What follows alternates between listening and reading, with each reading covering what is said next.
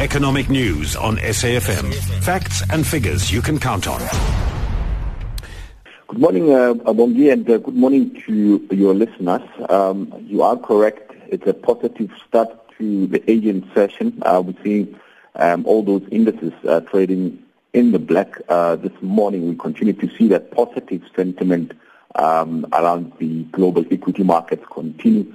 We've seen a lot of volatility in the commodity space last week, but we're certainly seeing a good start. There's still some positive sentiment, in particular around the Chinese market. We know that last week the MSCI decided to include the Chinese shares into the MSCI World Index, and that was seen as a positive move. We know that for a number of times the MSCI has been declining, to include the Chinese market, and that decision was seen as a positive one.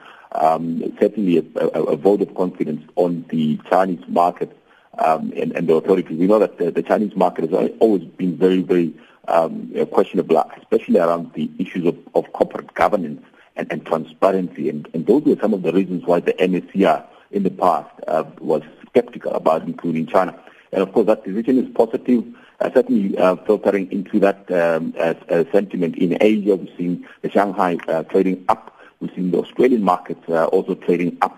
Commodity prices are recovering, the likes of iron ore, copper, and Brent crude this morning. We are seeing a little bit of a recovery there. The Brent crude under heavy pressure, in the past 5 weeks, the commodity coming under heavy pressure as we continue to obviously see the stockpiles in the U.S. The U.S. Inventories or oil inventories continues to rise and putting a lot of pressure on that commodity. And of course, we've seen obviously some negativity coming through into that sector. But all in all, it looks positive. It's a good start. It's the last week of the second quarter, and I think there will be a lot of activities as well in our local market, the JSE, as we continue to see the unit trust managers obviously go into the end of the second quarter rebalancing their portfolios. So there will be a lot of volatilities that we can expect this week.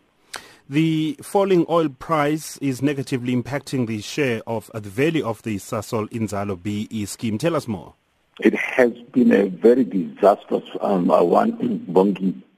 And that investment, which obviously was launched back in 2008, many investors participating in that scheme, obviously hoping to make some good returns, but that has turned out to be such a very bad investment. The 10 years from 2008, that scheme is coming to an end next year around September, and the performance has been poor, and we can understand why. I mean, at the top of the recession that we saw in 2008, the markets were expected to recover, but we've seen, and as we've seen also with the South African economy, is that we're now back into another recession. So things haven't really improved. Things haven't improved for Sasol. The Sasol share prices continue to really be under pressure. And remember, these BEE shares they've invested in the performance, or they've invested in Sasol shares, so they own about 2.4% of Sasol. So that's the biggest asset.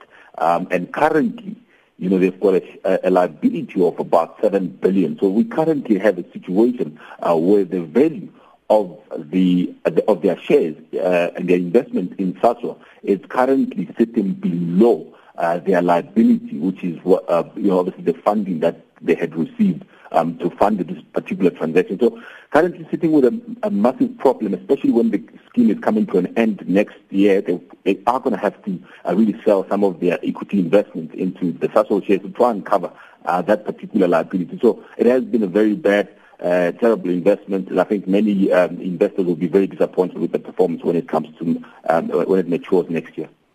Thank you very much. That was Maudi Lentwane, who is CEO of Lehumo Investments.